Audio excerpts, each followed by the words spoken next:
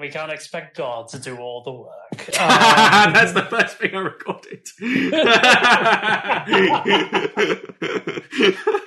We're off to a good start. Hello, this is Bloopcast. I'm Ewan. Hello, I'm Rob. Hello, I'm James. But the question is, why are we the Bluecast? Yes. Yes. Yes. I just noticed that Rob posted a bloody Ainsley Harriott meme on the chat. Pour that on top of our chicken.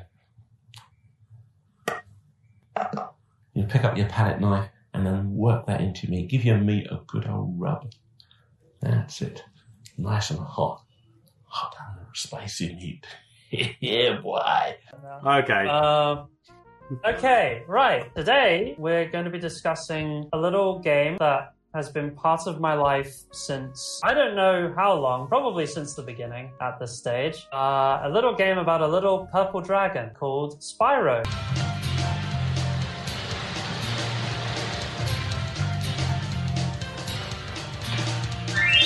Yeah. Yeah, very good. Well, like, he is amazing. Like, the character Spyro, best video game character ever, I think. Oh, I agree. And the thing is, I didn't get into Spyro till I think it was about 6 or so years ago, which is interesting because I imagine you two have coming at it from having played it since childhood, whereas I got into it when I was 20. Seriously? Wow.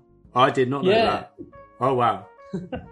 Yeah, we'll get into that when we talk about how we discovered Spyro. But Okay, so Spyro the Dragon is one of the earliest kind of mainstream kind of mascot characters that came out in the late 90s, I want to say. Is it late 90s? Just double check that. 1998, yeah. Yeah. 1998. And he was a PlayStation 1 video game character who had 3 video games comprised into a trilogy. And he was on par with Crash Bandicoot. He was developed by the developer Insomniac Games, and he became basically a bit of an icon for the PlayStation.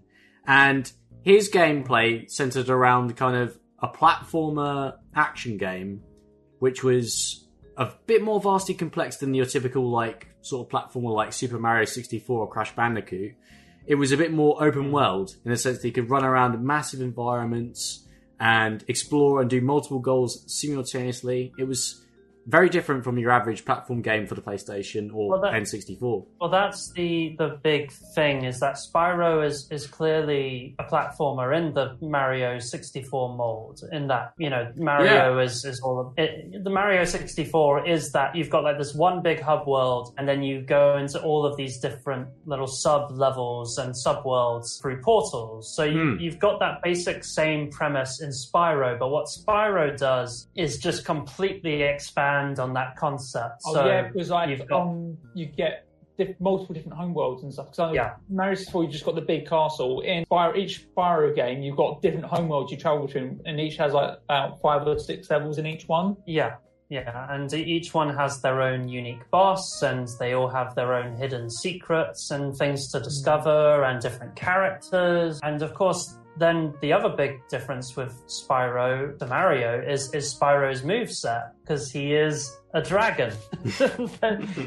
that allows for a lot of really fun creativity with his moveset that is just so unique to him. You don't see a character like that. They were I know the developers were originally thinking of an anthropomorphic dragon, which you can kind of see with the designs of the dragon, of the adult dragons in the first game. Where they're all standing up. Oh yeah. But I think they realized that there was just a lot more they could do if he was more like an animal, more running around as a quadruped. The thing that weirds me out is, apparently he was originally going to be green, and I cannot imagine him green.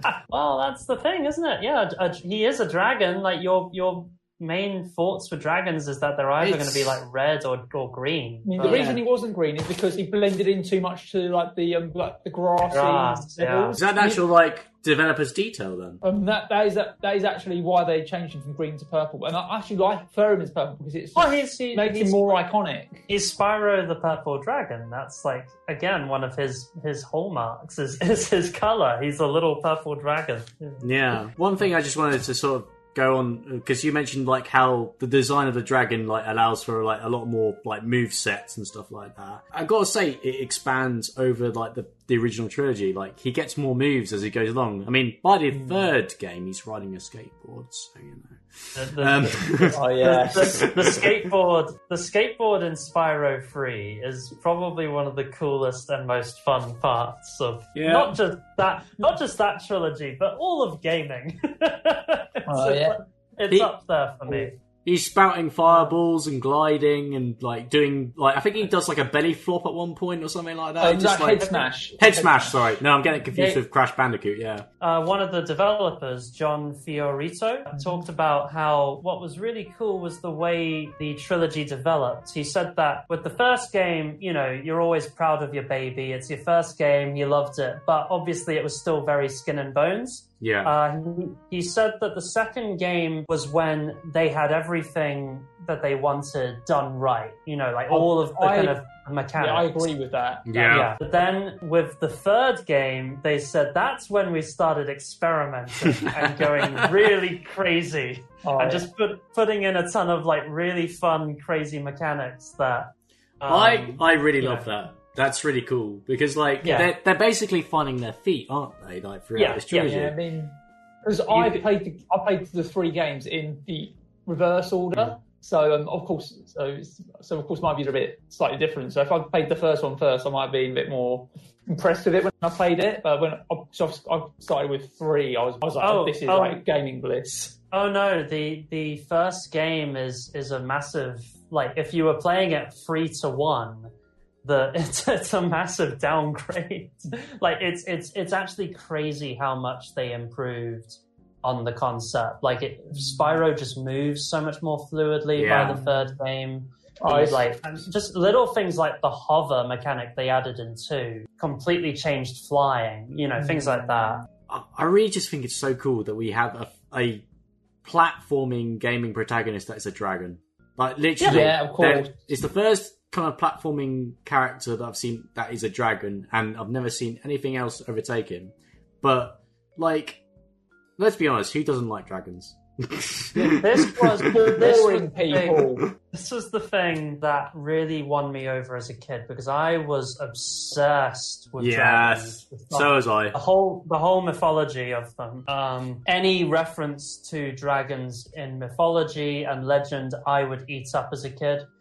Fairy tales, anything, you know. So I was obsessed with like the story of Merlin with like it's like the red and white dragons that he found under the castle. This is like an actual Arthurian legend. And you know, and then of course things like Chinese dragons. I loved going to like Chinese New Year in Chinatown just to see like the dragon that was going around the town, and they would like throw cabbage into its mouth. My cabbages!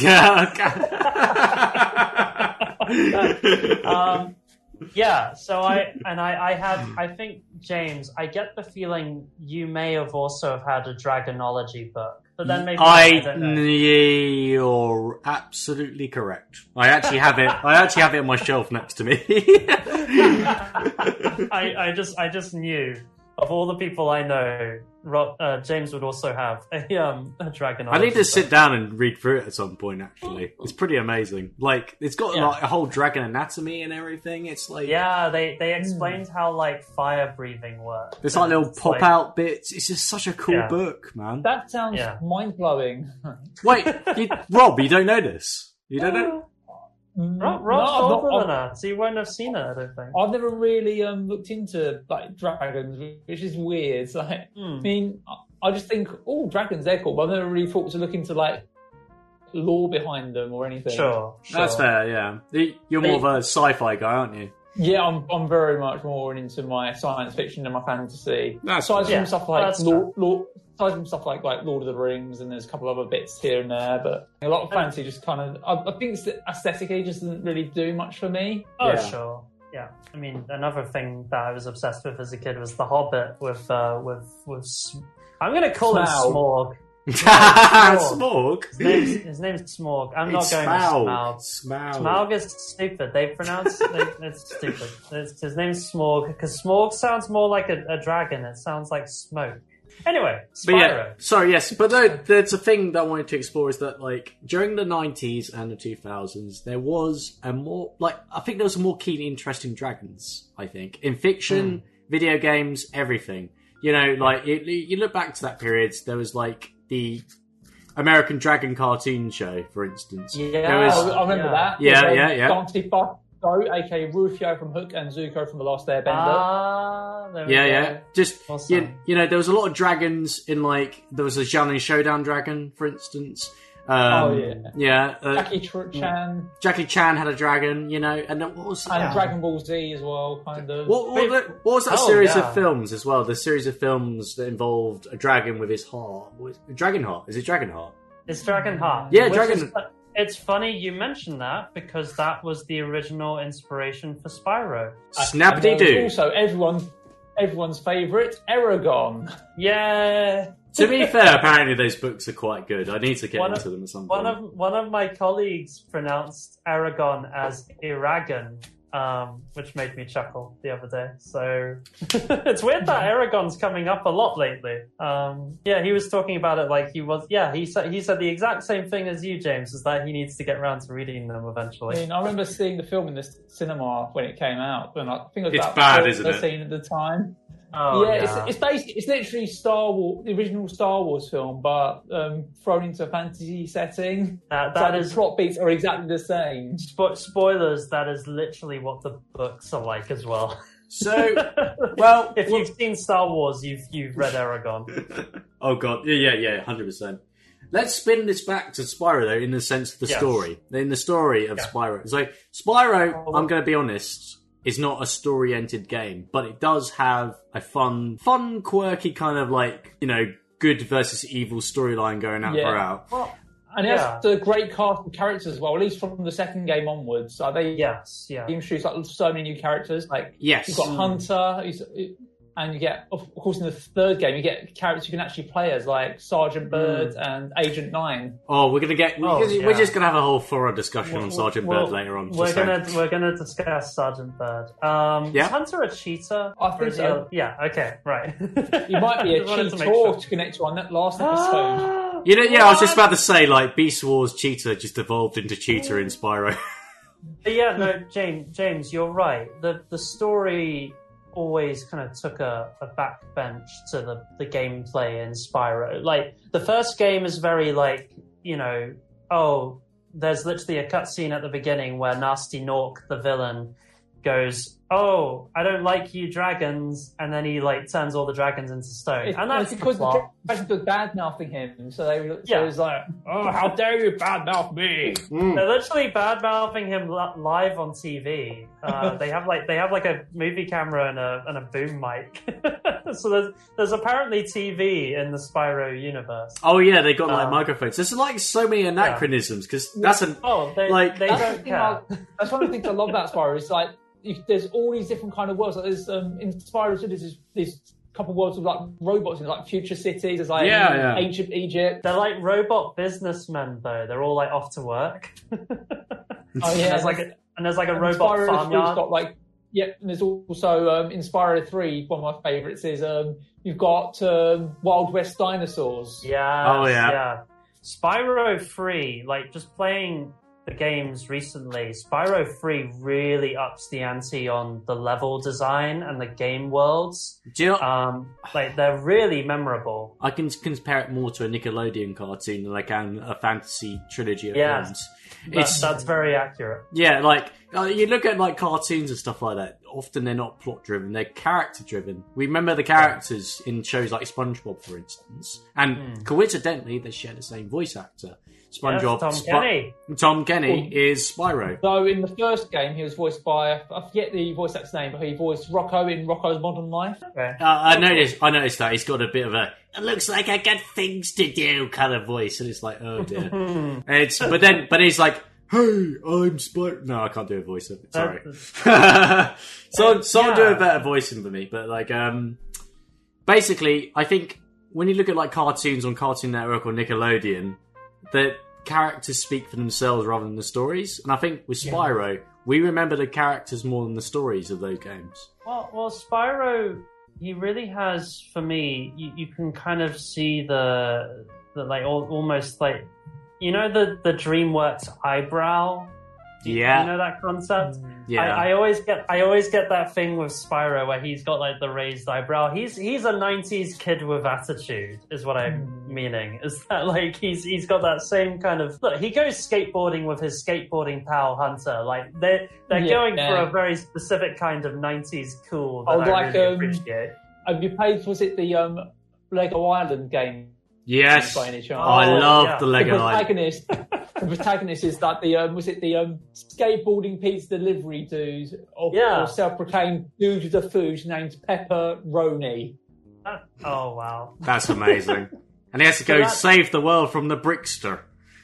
Oh yeah, the Brickster who breaks out of prison using a pizza to melt the lock. Watch this. A dash of jalapeno, a touch of anchovy, a little of this, a little of that, and voila! Step back and watch my dragon breath blow. Uh-oh.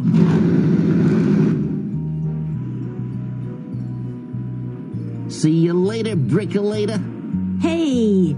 It's interesting seeing, this kind of he's kind of a fourth wall breaking character. I mean, Sparks literally looks at the camera sometimes. Sparks the Dragonfly, we should mention, is his little companion that flies around with Spyro. It's his life meter. His health meter, yeah. Sparks! But yeah, they look at the camera, you know. Sparks is a very cool companion, though. Like, I mean, for the first two games, I want to say, he doesn't have any dialogue at all. But then suddenly, like in the third game, when you do the extra bonus mission levels, he's like... Oh, you get to play as in the third game, you become like these top-down shooter levels, which... You do! I think apparently no one seems to like those levels very much. I mean, they're my least favourite levels in the game, but I don't think they're that bad. I like them. They're fun. They're like a little... you know... Spyro 3 and Spyro 2 as well. They're made up of a series of mini games, basically. Yeah. Oh yeah. But they're also which is what I like more than the one of my big issues with the first game is a lot of the levels you're kind of like running around. Yeah. Finding things with like no real like objective. Then in 2 and 3 you're meeting all these characters in the levels and you get they're trying to get you to do things. For better or for worse, Alchemist. We'll talk. We'll reserve a whole like kind of 20 minutes to that. But like, what we're going to say in regards to the mini missions, they actually kind of modelled themselves very similarly to like arcade machines. Which look, I'm a guy that goes, I like the arcade. I love arcades. We do love the arcade. It's true. There's a picture of me and like you with an award we won at an arcade once. You won me a gamer cup. I was so happy. Yeah, but like, I feel bad. I need to win you one, and then we'll do it after the pandemic blows over. Arcade machines are unfair. I'm going to be just honest. Arcade games are designed to make you lose so you can pay more money. I feel like that was kind of modelled in the Spyro mini missions. It was kind of like this unfair little round, like you're going to fail over and over again to earn your reward. You know what I mean? Oh some of them are brutal. These mini games, especially the ones in Spyro 3, the ones I don't like. I don't like playing as Bentley the Yeti. He's really slow, really sluggish, and Yes, Bentley and Agent 9 are really noticeably slow because, like, Spyro has a charging thing where he can, like, sprint around the map, and when you start playing as these slower characters, it's really noticeable how slow they are. In Reignited, they've majorly fixed Agent 9. Agent 9 now controls like a third-person shooter, and it feels so good. Cool. Yeah, well, that will be the... I actually really enjoyed the Agent 9 missions in the Reignited trilogy. You're right, they did fix them really well. Because I do remember being really annoyed by them when I was playing on the PS1. I was like, oh my god, I hate these missions. Like, why is this a thing? Yeah. I also That's remember. definitely I also remember the Sergeant Byrne missions being a complete nightmare. I enjoy the Sergeant Bird ones. They're fun. But I like Flying around a lot. You do, and it's a penguin, so I can't complain. But Yeah. also, but in the Reignited trilogy, it's so much better. I think Yeah. I think we're going to be fair to the developers back then. They were limited by what they could do in such a big atmospheric 3D environment to, like, you know. Oh, I discovered this recently researching. It really needs to be stressed. The first game was made by a team of 10 people. Okay, do you know what they did to get around like how big the levels were? This is something that's amazing. Is basically they didn't for things that were like far away in the distance, they didn't load like the whole level. So they had it so the level loaded while you flew into it. So kind of like they got more detailed as you went in. Right, yeah. So like the draw distance kind of like would expand as you run around, basically. Yeah, basically it's kind of like they had the things like lower res as they were further away, and then as you got closer to them, yeah, you could see more details popping out. I think I noticed that playing it recently. Yeah, you could kind of see details kind of like coming in. Yeah, that's an intentional thing. It's like if you don't notice it, if you don't notice there, you wouldn't know, basically. But the thing is, so the first game was made only by 10 people, which is such a ridiculously small team to make what was a tentpole game at the time. But even then, by the time they made Spyro 3, they had a team, get this, of 25 people. So that makes Spyro 3 that much more amazing. Spyro 3 is already one of my favourite games ever, but the fact it was made by only 25 people that just blows my mind. The games like that, you really wonder like how it was made, and like they were made so quickly. Like Spyro 2, I think they started working on it like immediately after the first game came out. I think they got it out like a year later or something, or like especially considering like I'm quickly going on to was it Spyro Into the Dragonfly? Oh yeah, which is not very good. Spyro Into the Dragonfly. The team that made that game, they had never made a game before, and they had to rush that game out to meet a Christmas release date, so that's why it came out as a broken mess where you can easily glitch your way to the final boss from the first homeworld. Yeah, Insomniac stopped making them, mainly because they just kind of wanted to move on and do different things, but Spyro was still owned by Universal Entertainment, I think. Universal Interactive, Universal Interactive, that was it. And they kept getting studios to keep making the games, and you can really see the quality drop from Insomniac leaving onwards. I wanted to say games. Hero's Tale was apparent. From what I played of it was quite fun. It's different, but it's fun. They try to do more of a Jak and Daxter kind of thing. From what I played, it was kind of fun. I want to talk about. I actually really enjoyed the Legend of Spyro games for the PlayStation 2. Yeah, I've not played those. I think I looked at them and the gameplay just didn't really do anything for me. Yeah, well, that's fair. That's fair, but I mean, look, I'm going to be upfront and say it. The gameplay isn't for me, but the story really is. And it's very weird. It's very weird because, I mean, I don't know if Ewan agrees with, like, maybe you enjoyed the gameplay of the games, but... It was fine. I remember it, like, being serviceable, like, but not as engaging as, like, the original game. Well, that's the thing. Like, I think the Spyro games of old, like, put the gameplay first rather than the storyline, but in a weird kind of twist of events, the Legend of Spyro games actually put story first. And it was a bit like a weird Lord of the Rings kind of storyline that they put forward. It is, yeah. And they even got Elijah Wood as Spyro. They did. They did. Yes, they did. They had Elijah Wood and Gary Oldman voicing, which is kind of crazy to think, like, looking back. But so they were big games when they came out. Like, they were the return of Spyro at the time. Yeah. And so it's only recently with Spyro Reignited that they've kind of, like, pushed for them to be forgotten, I guess. But because they were fine. I played Skylanders for that. Skylanders did not need to have Spyro in it. No. Like, they just put him in those games, so they had an IP to attach to it, and why did they redesign it to look like a bloody pub Well, okay, again, for listeners, viewers, Spyro, the Skylanders games were made basically as their own thing, and Spyro was in them. But as Rob said, for some reason, he was in them. But I can't hate Skylanders too much, because I think it was the same developers who did them went on to do the Reignited trilogy. Yes, they are. I think so, yeah. The animated series is quite good as well. They actually give Spyro a good storyline in that, to be fair. Right. I've heard that. Wow. I heard that Crash Bandicoot, a voice in Crash Bandicoot, the appeal of Crash Bandicoot is he doesn't speak. Oh yeah, he's Australian in the cartoon series. What is your name, young man? Crash Bandicoot. And I have no idea how I got here. Last thing I remember, I was on the Wampa Islands and about to free my friend Tawna from the clutches of the evil Dr. Neocortex. Yeah, Crash Bandicoot's only sound should be But Exactly. but for the record, I mean, they we'll do a Crash episode eventually. We will, but like, just for the record, because obviously there's the Legend of Spyro trilogy where they have there's amazing characters in it, including Cinder.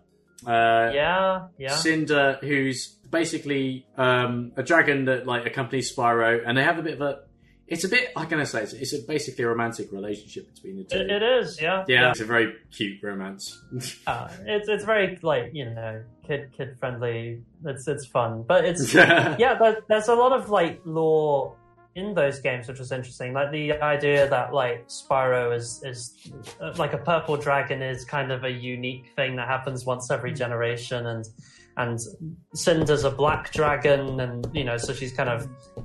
She's originally predisposed to be evil until, of course, Spyro essentially rescues her from It subverts the expectation of like black being associated with darkness and evil and all that.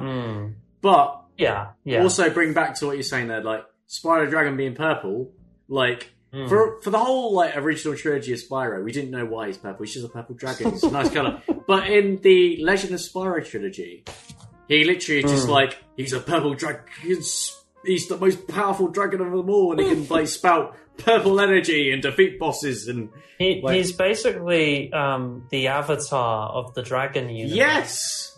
Yes. Oh my god, that's a fantastic comparison. Oh my the god. idea is that he can do all the different breaths. So he can do fire, ice, lightning, and earth. I think That sounds great. Yeah, and the final boss of like the Legend of Spyro is so epic, where you just get to use your purple ability. And you're like spurting out purple flame or whatever. It's just like, it's so cool. It is very cool. Yeah.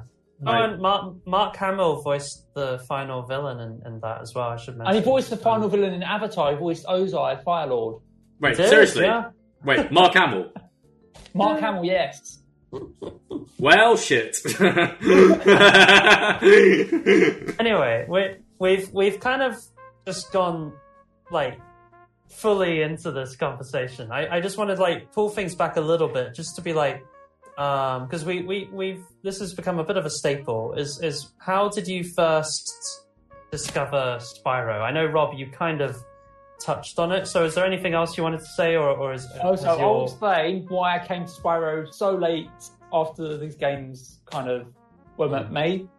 So we're going to do a whole episode on PS1 eventually, just talking about different games. So touch upon some of the stuff, but I didn't actually get a PS1 until like Christmas 2001, and even then, me and my family upgraded to the PS2 like a year later. Aside from like the original Tomb Raider game, most of the games that me and my family owned were tie-in games like Star Wars, The Phantom Menace, and Toy Story Racer. So I ended up missing out on a lot of classic games. Yeah, I didn't really discover Spyro until I think 2004 when me and my siblings all clubbed together to get a GameCube, and one of the games we bought with it was Enter the Dragonfly, which as a first impression, Spyro isn't really good. I played it a couple of times. I think it was about 10 or 11, and it just didn't grab me. So I kind of didn't really know Spyro was this legendary character. But then in 2013, I started watching this YouTuber named Kadikrus, who did a lot of videos at the time talking about various games on the PS1. And I could see from his videos he clearly had a passion for the console and the games on it, and it made me realise,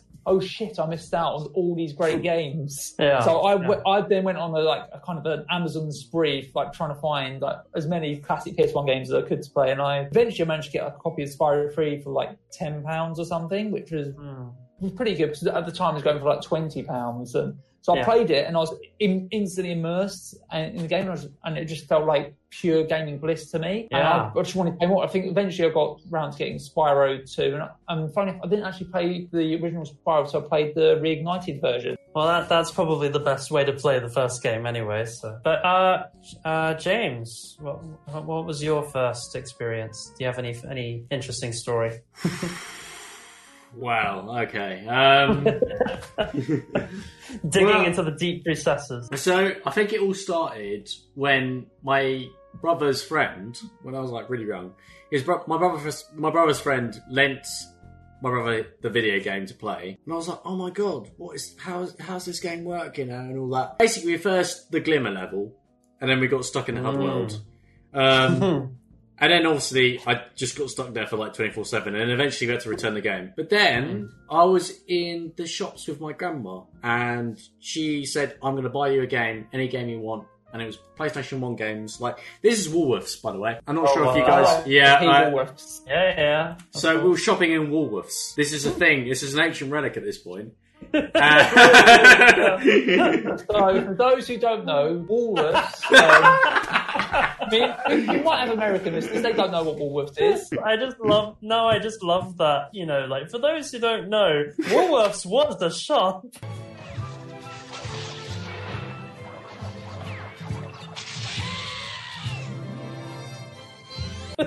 It just so dead at this point. Yeah, I know. It's like dead for over decades. It was a chain of shops in the UK. I think they mainly sold toys and stuff, but they sold other stuff like clothes and yeah. It was they'd pick a mix. I primarily associated it as a toy shop. For Americans watching, it was like the Try and Save from The Simpsons. I think it's called. Is it the Try and Save? Woolworths was like a pick a mix place.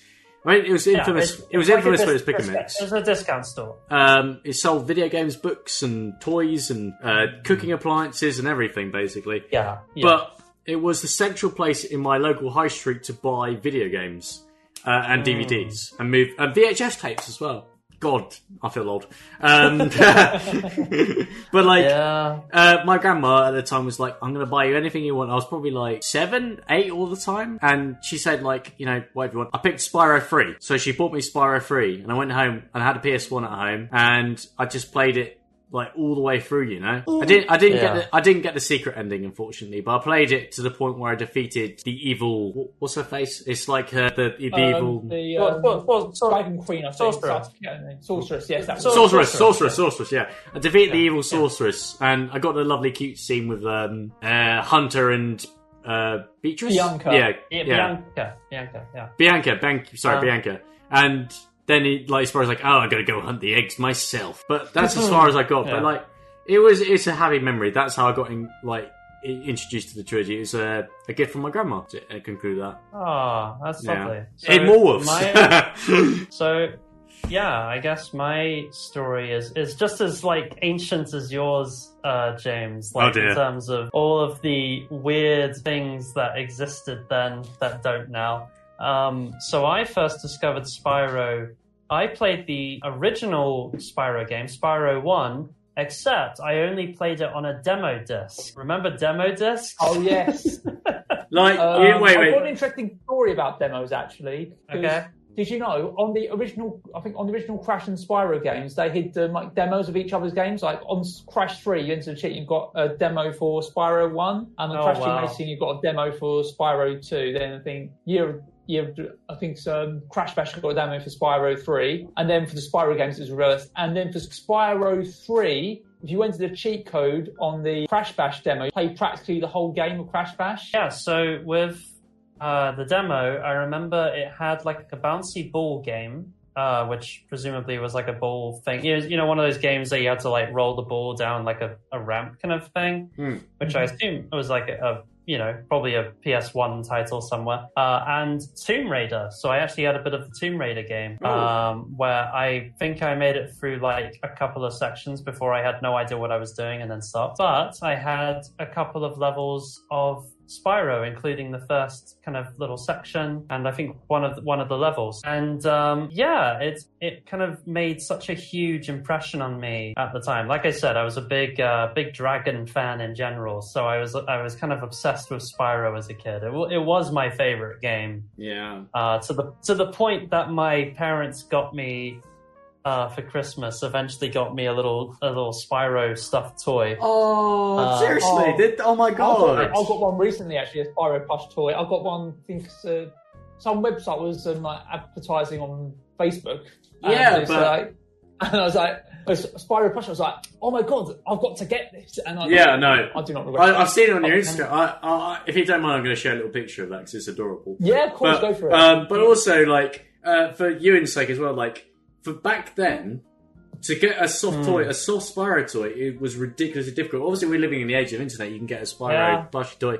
So can I just say your parents kick ass? I know, I know. It was really cool. My dad also. I'll send some photos for the video because there's some fun toys. I remember so this was in 2000, literally the year 2000. This is like unrelated to Spyro, by the way, but it's interesting. No, go talk about it. Yeah, go on. In the year 2000, I went to the Millennium Dome when it first opened. So I again, did as well. For those who don't know, the Millennium Dome is the original name of the O2. So when it first opened, it was like basically this big kind of like fun fair kind of thing that was going on inside it. One story about the Millennium Dome is, they had those coins for the machines there. Yeah. I kept my coin, and my mum was like, my mum, years later I found it in my room. My mum was like, oh, well, that's probably worth money because most people just spent them in the machines. I don't know if I still have it. Oh, no. But my dad, we were walking around like all these like kind of fun fair like attractions, and there was like this big... So again, I was 5 years old at this point. It really needs to be stressed. I was already a Spyro fan by then because I saw this really big purple dragon. It wasn't Spyro, but it was like a big purple dragon toy at this basketball like thing, where you had to like throw the ball into the basket to get a prize. And if you got it into the top one, you would get this big purple dragon toy. And anyway, I was like, Dad, you've got to like win this. And he did. So it was one of the coolest things my dad ever did. Wait, so you won an arcade machine? Like, I mean, not an arcade machine. Like, No. It was one of those attractions where you threw a ball into a basket. And he actually threw it into the basket? You got it into the basket, yeah. How the heck? I've never... that's amazing. I'm sitting next to the big purple dragon. I've had it this whole time, the last 20 years. How old were you when this happened, sorry? I was born in 95, and this was the year 2000, so I was literally 5 years old. You must have been so happy, like, oh my god, I got the Spyro toy. It was the coolest thing ever. But yeah, anyway, I'm not even finished on the story because... Sorry, yeah. I played... No, it's fine. It's just, it's such a long, sprawling story. And then I think a few years after that, my mum's sister and I were at Argos because Argos had just opened. Again, this was like a big, exciting thing, this idea that you would like pick things out from a book. I remember Argos was around for years. So, yeah, it's still around, but it's like... I mean, I've been around since before I was born, I think. Yeah, I think there was a new one that was opened near where I live. You mean did it sort of enter the mainstream at that point? Basically, like it maybe. Because I thought like Argos was around for years before I was born. Yeah, because here's why I know this because basically I remember seeing adverts for a car for Action Man when I was a kid, and basically I was living at my grandma's at the time because me and my family were between houses, and I had the dream that I had this car, and I woke up convinced the dream was real, so I was running around the house looking for this Action Man car, like, well, someone's taken my Action Man car, and I never even had it to begin with. So my grandma went on a mission to get me that car for Christmas, and the only place I had it was some Argos in think it was in Orpington, so she had to go there on her driving lesson, and she was in August for so long. Her driving instructor he might have to start trying to chat up the traffic warden. What? All this to get me this Action Man car for Christmas. That's wow. So yeah, like it was either the first Argos I'd ever been to, or it had been newly opened. Either way, I was excited at this new novel way of shopping, where you would look at things from a book. And so I remember looking through it, and they had in there Spyro 3, Year of the Dragon, which I think, Mum must have just, agreed to buy it, or she, like, similar to you, James, she must have been like, oh, if you want to get something, well, I'll get it for you, kind of thing. Yeah. So I picked it out. And I'll always remember this. I remember my sister got the Lizzie McGuire movie from that same shopping spree. So I have always tied Spyro 3 in my head with the Lizzie McGuire movie. So whenever I play it, I can even hear like the music. Yeah, so that was. That's the crazy world of, I guess, early 2000s. And I think that's why I like to tell these, like, stories of how we first came across these things, because they capture such a time capsule of, like, that particular moment. It kind of, when you discover something for the first time, it kind of freezes in your brain, and you remember, like, all of, like, the context surrounding it. But yes, even me, I think a lot of the things we've discussed so far have been things I think it's going to be the case for a lot of things, is stuff I got into later rather than as a kid. Mm. Oh, yeah. Well, as you said, like, if you didn't have a PlayStation growing up, it's like, it's realizing just, like, I mean, I had this recently was I started going crazy buying, like, the original Tomb Raider games. I got the other two Crash Bandicoot games. I got Silent Hill. I got Resident Evil. Resident Evil. I started going crazy buying all of these old games because, like, you don't realize how much of a treasure trove PlayStation, like the PlayStation 1 originally was. It kind of got overshadowed by the PlayStation 2. Like, the PlayStation 2 was like this big event. Oh, yeah, because I got the PS1 at the very end of its life cycle. So, even then on, you had like tie-in games and Tomb Raider. But like the PlayStation 1 had like so much going for it. But we'll talk about PlayStation 2 games as well. But like, the PlayStation 1 was kind of amazing. Yeah, I'm looking forward to doing the PS1 episode because it is on the list. Oh yeah, of course. There's a lot to discuss. Back to Spyro. We were talking about the music. Yeah, like a lot of it is burned into my brain, especially tracks from Spyro 3. Oh, same here. I mean, that was the first one I played. So when I pretty played it over the summer. The music just was one of the reasons I loved the game. Especially, I think my favourite track on the game is one called Seashell Shore. I'm not sure if there's in a clip of it. Seashell's great. It's just like this really fun, bouncy number, and I just get really into it. And I hear it. I was tempted to learn it on guitar at one stage. Mm-hmm. I've got Sergeant Bird's like military theme drilled into my head. That is great.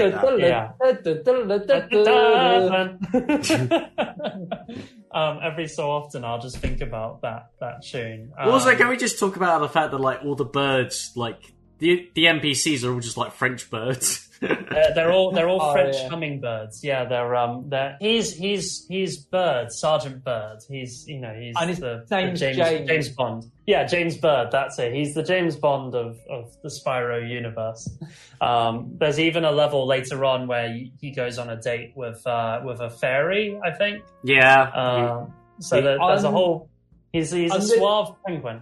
And there is a level where there is a furry Lara Croft in Spyro 3 as well. Wait, which one? It's the ancient. It's like some kind of like tomb level where at the end you see this, this furry Lara Croft come out the tomb, and she's like, you're here to take my treasure, aren't you? Oh, well, all was in here was a stupid egg. You can have it. Yeah. She has like a really English accent. Yeah. That's the crazy thing. Like looking, Lara Croft was such a recognizable character even then. Like that they were referencing her. Games. I knew who she was because she's in LucasAid adverts. I remember watching Yes. the LucasAid advert where this guy was playing Tomb Raider, and then he pulls to take LucasAid. Then while the game's paused, like Lara Croft and the guy she's fighting just pull out LucasAid. And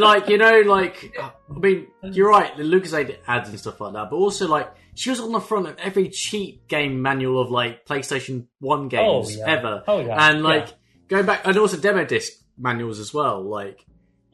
She was kind of the more because Crash Bandicoot and Spyro were the kid-friendly mascots of PlayStation, but Lara Croft was the cool teenager / adult game character, and it's partly to do with the sexuality, but also interesting you say that because she's associated with PlayStation, but she released on the Sega Saturn before the PlayStation, but she got those. Oh, really? We'll do 2 major episodes. She came out on the Saturn a couple of months before the PS1. The problem for Lara Croft being on the Sega Saturn is that nobody remembers the Sega Saturn. Most people think of those Genesis, then Dreamcast. They forget the Saturn existed. Oh, I mean, Rob, you're being kind to Dreamcast at this point. Dreamcast was actually a good console. It was, but it didn't sell. I mean, I actually remember the Dreamcast existing, but I didn't know who made it. I remember reading that in kiddie magazines and stuff. Before I make the next point, I think Dreamcast had a bit of a promotional failure. Do you know what I mean? It didn't have the exclusives apart from Sonic Adventure 1 and 2, and it just didn't really inform by that. Also, you could easily pirate games onto it because the laser was really rubbish, so you could easily pirate games. You could just burn a game onto a blank CD and play it on the Dreamcast. I did not know that. We have to talk about that on. When we should do a Dreamcast episode. Yeah, I'll put it on the list. I'm trying to think of what my favorite music it is. It might be the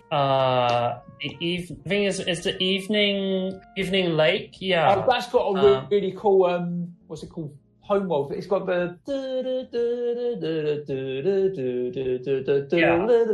Yeah, I mean, replace my singing it with a sample, but yeah. No, I mean, James, we were just saying, I went to play the PS4 game earlier, the Reignite trilogy, and when I heard the Spyro theme playing, going whatever, I was just oh my god, this is amazing!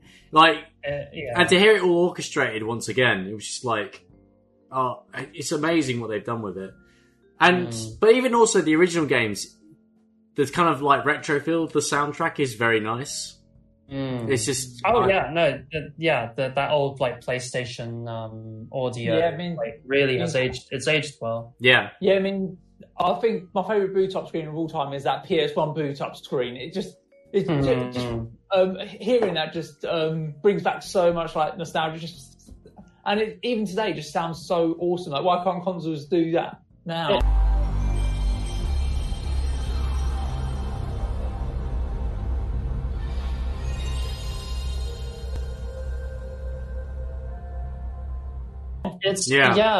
There's something to be said. This is an actual very geeky game critic term, but it's game feel.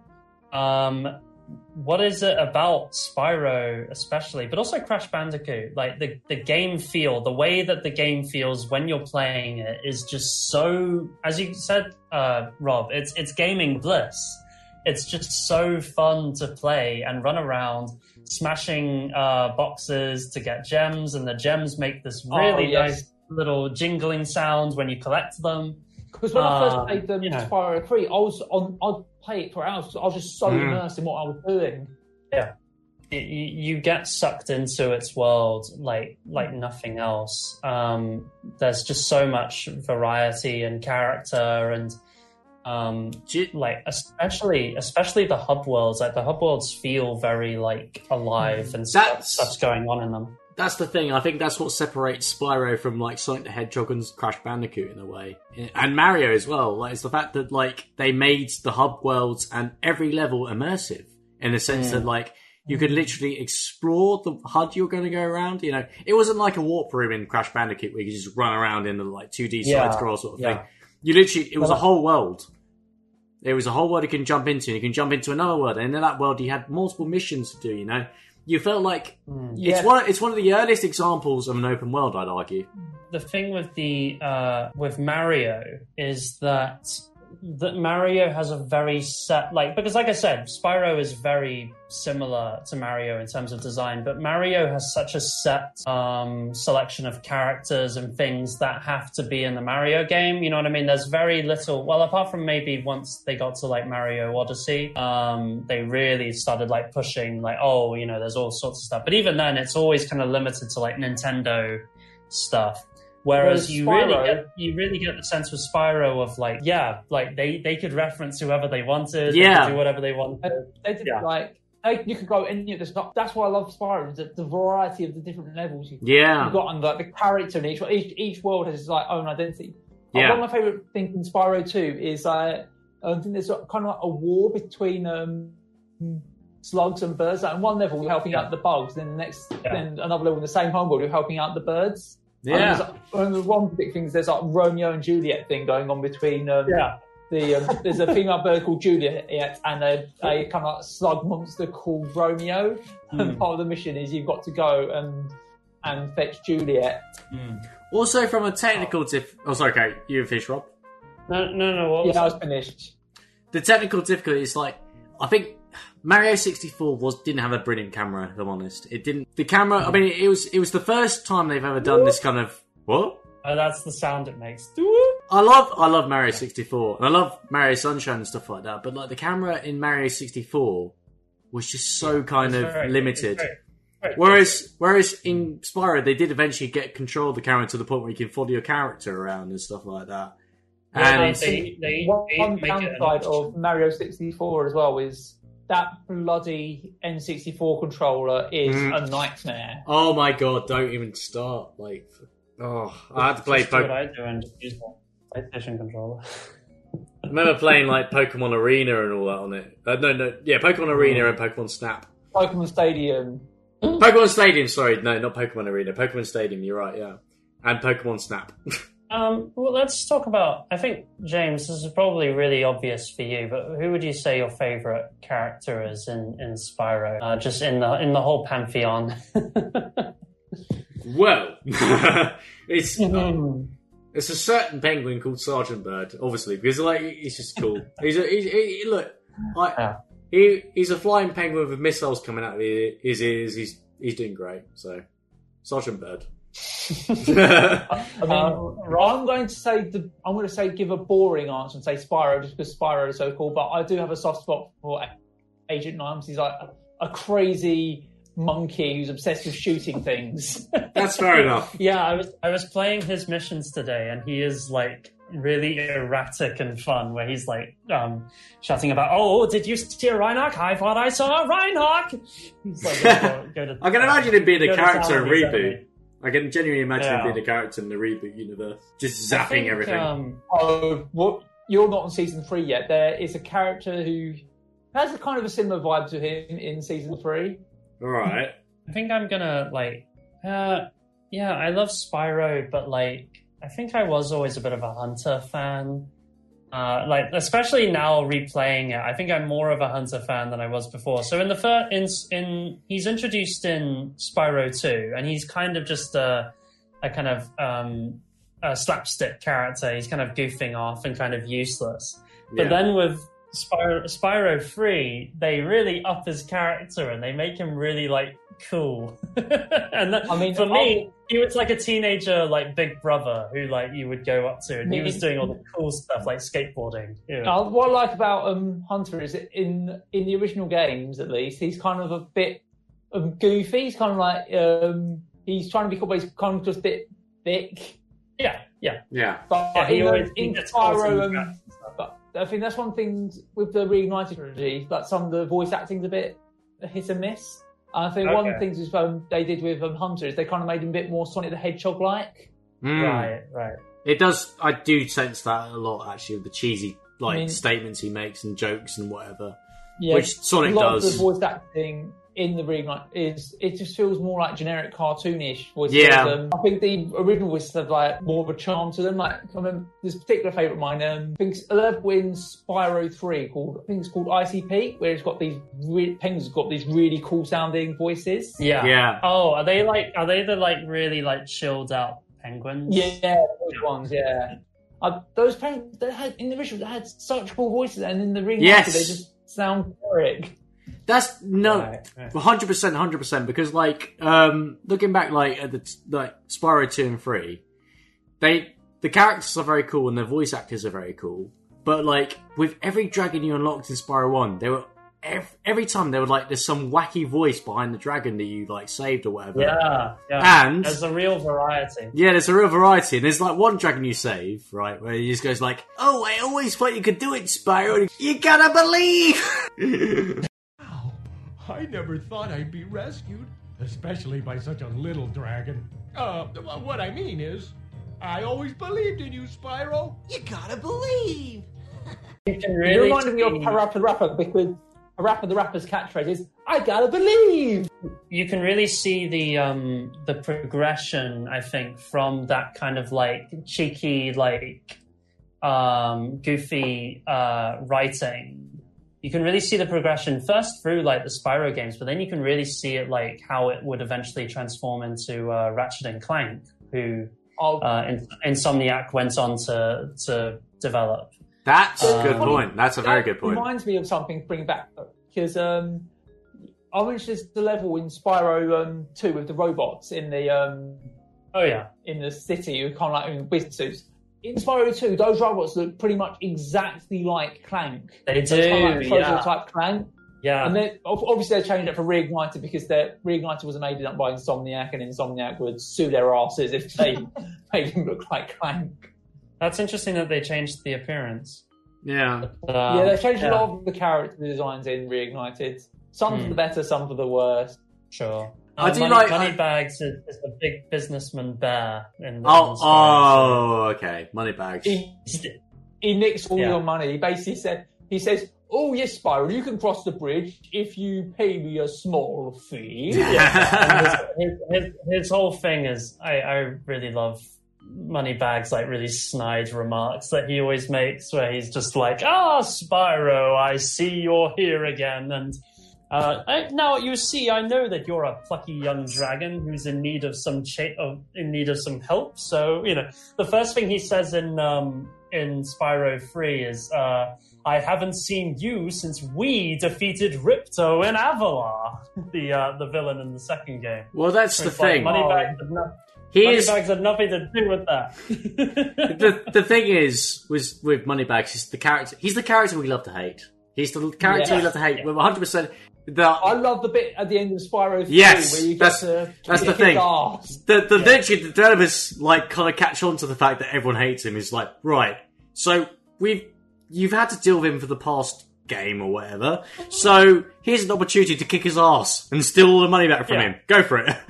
It is really sad. And he's literally just running away like, "No, please don't kick my ass." Can we just go back and talk about Ripto, because Ripto is probably the greatest villain in all of Spyro. Well, he's like a petulant child. He's really he's got kind of like a Napoleon complex about him. Yeah, because he's about all of 3 feet tall, and he's smaller than Spyro. There's a bit where Spyro like shoots at him, and he's like, you singed my cape!" He's like, he's got a really interesting voice actor who he makes him sound like a really just kind of angry teenager or something. It's like really funny to me because he's like running around like going, "I'll take over this place," and he just sounds adorable when he's doing it. And he's got his two big monster buddies that he hangs out with. You ate my scepter! They're like these two idiot-like monsters that are the main bosses of the game. And then, of course, Ripto has a really great boss battle at the end of which Spyro. you can cheat if you're replaying the game, because Wait. I was going to say Spyro 2 has one of the coolest 100% bonuses of all the games. Like, is this when basically, basically what happens is, in the Spyro trilogy, you get a power-up called Supercharger, but it gives you a super powerful flame for a limited time. When you 100% the Spyro 2, you get unlimited super flame. Yes. Which, and when you first get it, you're like, huh? I've already beaten the game. What's the point of this? And then you start a new save game on the memory card and find out you've got permanent super flame. And it completely breaks certain sections. But on the plus side, it makes the Alchemist mission less annoying, even though you still have to do the Alchemist twice. Treetops is worse. The Alchemist... I'll explain why it's so annoying. Yeah. So the Alchemist is this character. Basically, Hunter's been a complete idiot, and he's got his feet stuck in like bricks of cement. And the only person who can get him out is this Alchemist. And you have to lead this Alchemist around all these stone giants, and he's jumping around here and everywhere. If he gets hit by one stone giant, you have to do the whole thing over and over again. That sounds annoying. May you escort me with my potion? Yes. And then what's more annoying is when you do that mission, you get to do another mission with Hunter. But you can only do that mission if you've unlocked the head bash, which you learn from Moneybags. Which you won't have done that. If you do the Alchemist mission, and then you can't do the one with Hunter, but then you come back, you have to do the Alchemist mission all over again, even if you've already done it. One thing I noticed with a really big improvement from Spyro 2 to Spyro 3 is that with Spyro 2, in some cases you had to kill all of the enemies to get certain power-ups to work, and there would be no like shortcuts or anything to the end. Whereas with Spyro 3, they introduced shortcuts to the end of every level once you've completed it. So you basically have a free roam of the whole level. And you don't have to, and if you want to use a power-up, you don't have to kill a certain number of enemies to do it. So it just really speeds things up. It means you don't have to like repeat stuff over and over. I mean, when I play these games, I normally try and do everything I can in the level in one go anyway. But that's the thing with that specific Alchemist mission is that you stumble across it and realise that you have to do it again. Could we we can go back. We'll go back to the Alchemist mission and stuff like that. But like, I want to know from you guys if you had this. Basically, when you do the Ripto boss fight, if you do not move, like if you don't move an analog stick or whatever, Ripto doesn't move as well. Did you guys get that as well? Because I didn't notice that. No. Yeah. You know, I noticed that. Yeah. You noticed that? Okay, good. Because I'm not going mad. Well, I didn't. So I normally just run around because I don't want to get killed. Well, no. There must be a reason for them doing that, because in the original game that was the case, and in the Reignited trilogy it was also the case. So I don't know if they'd like actually included that for like some. It's a deliberate thing. I noticed it in Spyro 3 with one of the enemies that he didn't start until I started. That's so very I think strange. I think it's just a basically it's like a sit down and think about what you're going to do next or whatever sort of thing. it's like a Mexican standoff. Like they're thinking what they're going to do. I've just remembered another mission that's a bit annoying. You have to keep doing again. It's similar to the opposite in Spyro 3. It's probably one of the only missions in that game I really don't like. It's this one where you've got these fireflies with bombs who are going to. Yes, they light these bombs so they can release dragon eggs from the cages, and you've got to lead them past all these rocks and mushrooms. Yeah. And if they hit a mushroom or a rock, they lose, and then you keep sitting there and go, "Ow! I went boom again." Yeah, and you have to do it all over again. Oh my god! It's like the bomb mission, the bomb guidance mission, essentially, where you have to like. I'm going to say it, that is the worst mission in Spyro. I hated it even more than the Tree Lord mission.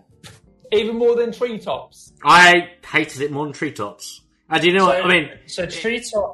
In my defense, I had access to the internet when I did Treetops because, like, I could get a tutorial or whatever and guide me. But, like, that mushroom mission is just so infuriating.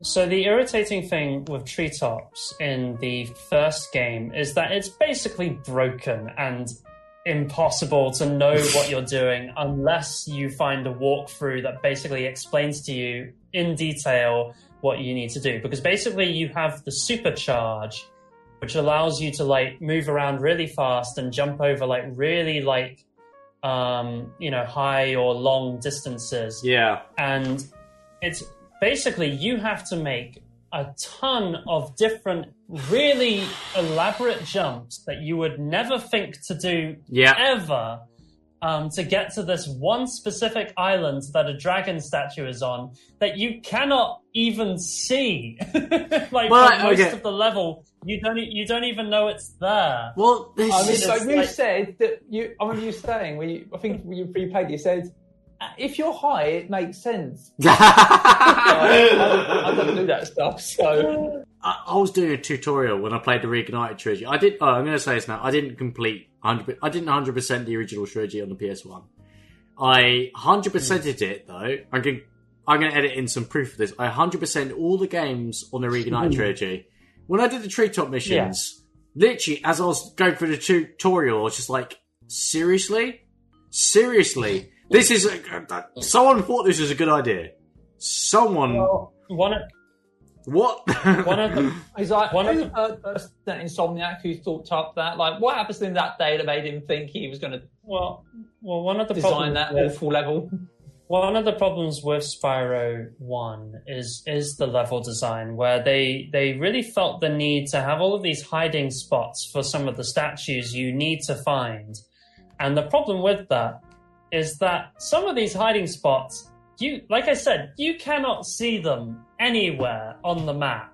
Yeah. You literally have to, like, just guess. Sometimes you'll need to, like, jump off, like, a thing towards a bottomless pit, only then to go, oh, there's a thing I can land on. Like, but you would have no way of knowing before you jumped into the void. I mean, most of the times I die on Spyro are due to bottomless pits. Yeah. Yeah. And that's something I really noticed with Spyro 2, is that whereas with Spyro 1, there were a lot of bottomless pits, Spyro 2, they pulled that way back and you like barely see any at all.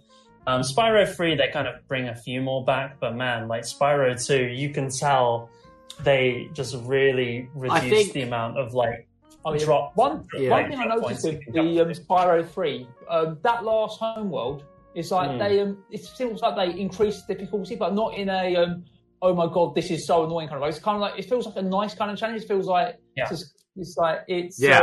kind of engage your brain, but you're still having fun. Yeah, it feels like you're in space or something, because like the other like 3 hub worlds are like all grounded, like they're all normal, but then like the last one, you go up there with a rocket, and then once you're there, it's all like platforms, and there's like a million bottomless pits that you can fall down. I think it's supposed to be a mountain. Midnight Gardens. But yeah, it's a lot. It's pretty scary in comparison to the other like levels, which are all fairly nice and relaxed in comparison. Another thing that I noticed with Spyro 2 is that there are no enemies in the hub world, whereas there are enemies in Spyro 1. So again, like the second game really allows you to kind of take your time, whereas Spyro 1, you always feel a little bit on edge because there's like danger everywhere. It's so the they really improved closest to Resident Evil in that regard. Yeah. Well, Resident Evil even has like, it starts you off in some safe zones, like, and then you run into your first zombie on like the second room you go into. So it does hit you with that. I think a learning curve can be like reflected from the game developers throughout the games though. Like the first game, let's be honest, like some of the levels are inaccessible. Like the Treetops level is not from modern days, even back then it's not accessible. It's just like ridiculous. But then the second game, I think, is way more accessible. It's so accessible to the point where like getting a full on 100% is realistic. And like the third game builds up on that. It's like it's not only realistic to complete it, but also it's experimental.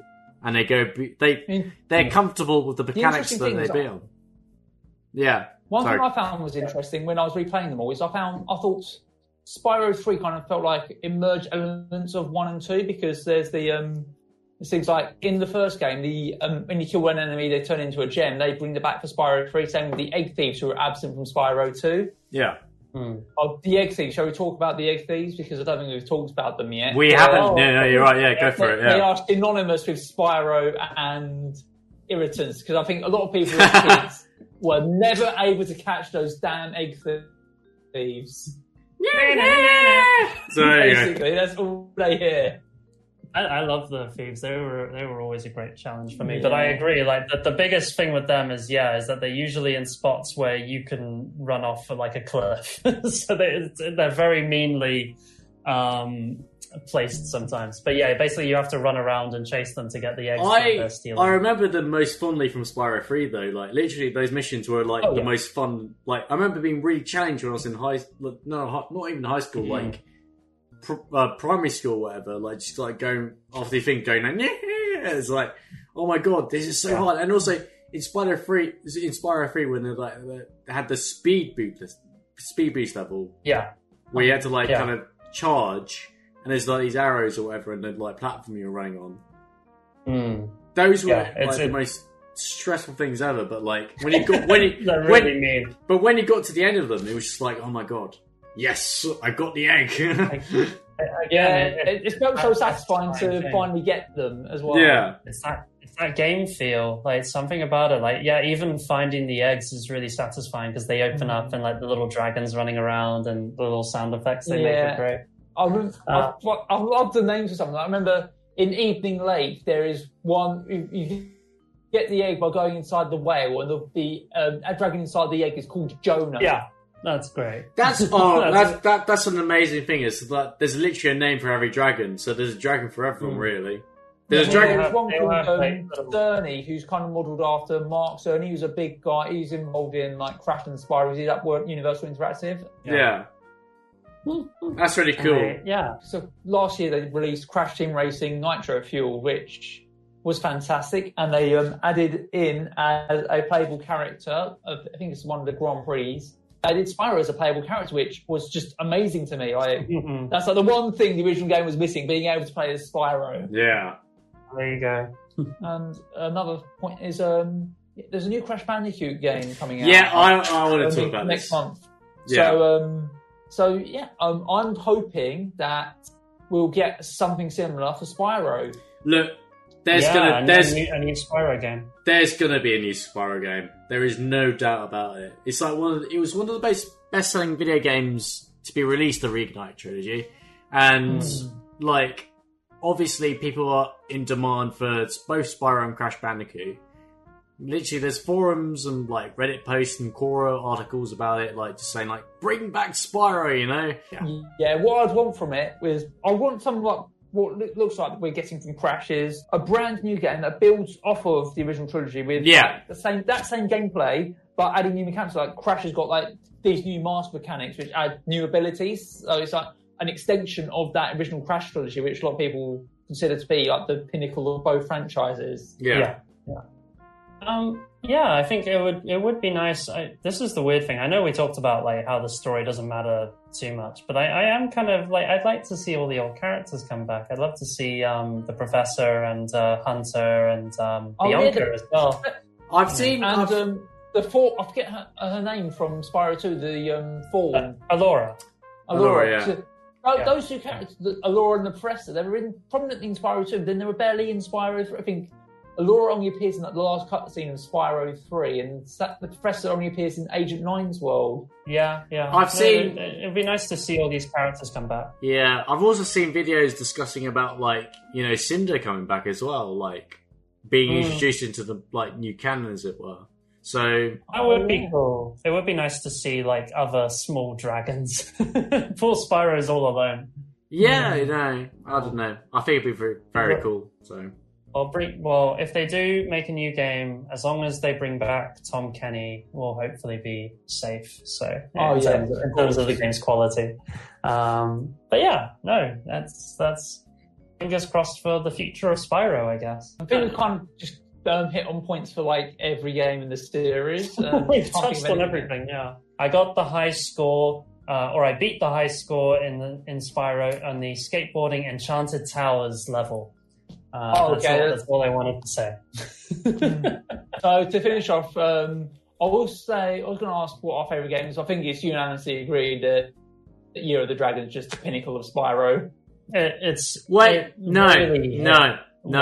I think Spyro 2 is my favourite one. Okay, that's fair. Yeah, I mean, I can see like those two are pretty close, but 3 just about edges it out for me. That's fair enough. I think Spyro 3, I've got a lot of nostalgia for it, but even then, like replaying it now, it holds up. Like, because I'm not playing the Reignited trilogy, I'm just playing the original, and it holds up so well even today. And I actually love the story in it, because it kind of builds up a little bit. Whereas the first game, or the second game rather, is basically Spyro wants to go on holiday, and this annoying guy Ripto gets in the way. Yeah. Whereas, like, Spyro 3, it goes into, like, it has stakes. You gotta definitely. the baby dragon. But and I think that's what divides.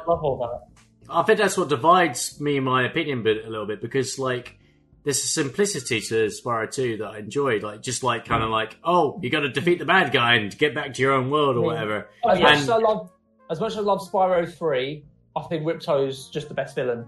Oh yeah, he's the funnest. But I think the fact that like the stakes are low, it's a bit more cartoonish for me. It's a simplicity that I enjoy, and that's mainly the reason why I prefer the second game. Yeah, no, of course. That's totally fair. But also I do love the third game as well. The third game The third game is just so jam packed with like penguins. Penguins. And of course, no one said Enter the Dragonfly. No, please don't play Enter the Dragonfly, viewers and listeners. Just do not bother. I played Enter the Dragonfly as a kid and never finished it because even though I was the biggest Spyro fan ever, even then I could tell the game sucked. So, no. Okay, so on that note, we have social media. We have social media pages. We're on Facebook, Twitter, and Instagram. We are at BlueCastPod. And you can also email us at bluecast@outlook.com if you have any feedback for us, or if you want to even suggest us future episodes. And tell us about your Spyro experiences. Yeah, of course. And as well as that, we are on Apple Podcasts. So please give us a rating and review. It really helps us out. And also subscribe to the YouTube channel. And listen to us on SoundCloud, I guess. Yes. Listen. I listen to the podcast now while I'm baking. It's surprisingly therapeutic. So, that's amazing. That's amazing. Yeah, I recommend it to all my friends, all my family, and everyone out there as well. Please check us out. We are an interesting bunch. We really are, James, would you like to do the honours of introducing what we're going to be talking about next time? Next time we'll be talking about X-Men movies. So the original sort of superhero movie franchise that inspired the MCU, the DCU, whatever thing. It's inspired the modern image of the superhero franchise. So keep tuned for that. Some of the movies are interesting to talk about. Like, well, actually, Rob, you go ahead. Give us some examples. We'll talk about that next time. I mean, I'm watching them all now as research, and I watched The Last Stand yesterday, and my thoughts on that differ from James's, so that will be interesting to discuss. We have conflicting opinions, so we will find out. All right, well, thank you guys. We'll speak to you next time. Until next time. Take care, everyone. Bye.